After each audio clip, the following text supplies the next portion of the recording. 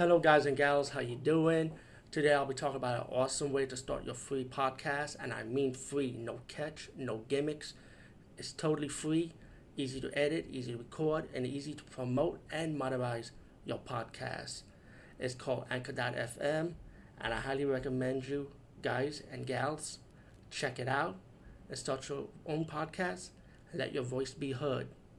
And also, don't forget to listen to Wild Dog Podcast and tell them that I sent you and that you hear it from me. So you get more people to join Anchor.fm.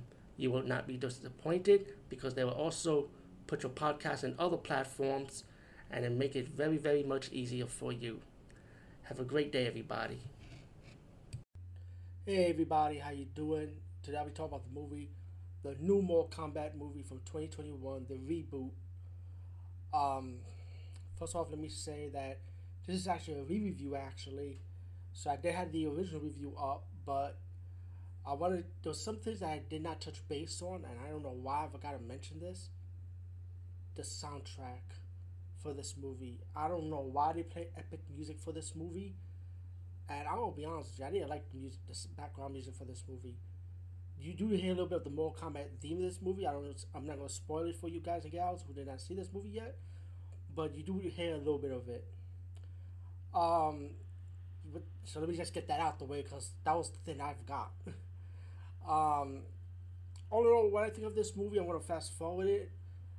I didn't like it, but at the same time, there was some parts that I did like it, and I understand why they did it the way they did it for this movie, because it's a summary movie to me. It's a summary movie because you got it. Since this is a reboot, you got to introduce the characters all over again, pretty much. And plus, you got to make way for the sequel. So pretty much, this movie is going to be your introduction movie to understand what's going on, where this world is coming from, and we know the plot of this movie is pretty much the villains from Outworld. They have one more tournament to win, and they can take over the world. But Shang Tsung is a sneaky bastard, just like the how his mythos is pretty much. He wants to kill the Earth Warriors beforehand, before the tournament, to cheat, and he sent his minions to find them. In this case, Sub-Zero. The movie begins with Sub-Zero killing Scorpion's family, and the setup for that was really good. There was no Kwai Chi, because in the mythos it was Kwai Chi that really killed Scorpion's family, but this took a unique turn, and this is where I'm not gonna spoil it. Again, no spoilers. I'm gonna try not to spoil it. Cole is a key character in this movie, and I'll be honest with you, for me, and I hear a lot of mixed reactions towards the Cole character that people did not like it.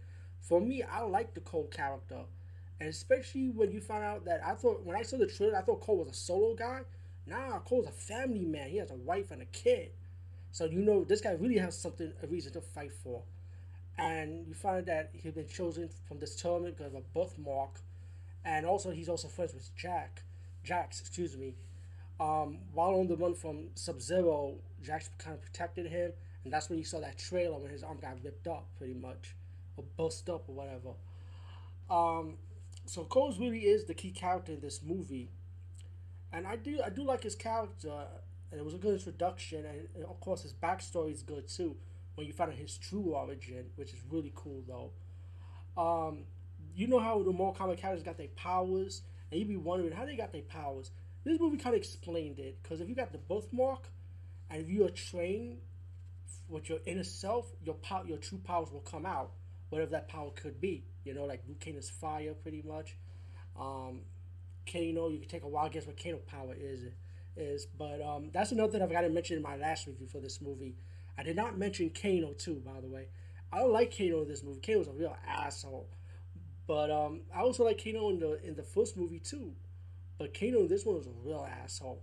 And but he ended up fighting for the good side. Like, he's like the anti-hero. And of course, no spoilers. Of course, you could take a guess what route he turns to later on in the movie. While Jax got injured, Jax told him before that. Jax told Cole, "You got to see Sonya Blade," and that's where Sonya Blade kind of fill him in on the Mortal Kombat tournament. And then they meet up with Raiden, and Raiden takes him to the temple where he meets Liu Kang and Kang Lao, to train with his Dragon Breath tattoo. But Sonya wasn't part of the boys because she did not have the mark. Yeah, she did not have the mark. But of course, as the movie progressed, she will though. To be honest, fast forward, the movie is more a summary. It's more talking, believe it or not, more with the training, with the Cole character, and trying to find his inner self pretty much. There are action scenes in the movie, don't get me wrong, there are fight scenes. Reptile is also in this movie. But honestly, I don't like Reptile in this movie, but I can see why they did it like that too, by the way. I gotta be honest. But once we get to the real action, the main part, towards the ending, with the fight scenes and stuff, it's really good. I actually enjoyed it. The movie is rated R. There is cursing. There's two characters I did not expect to see.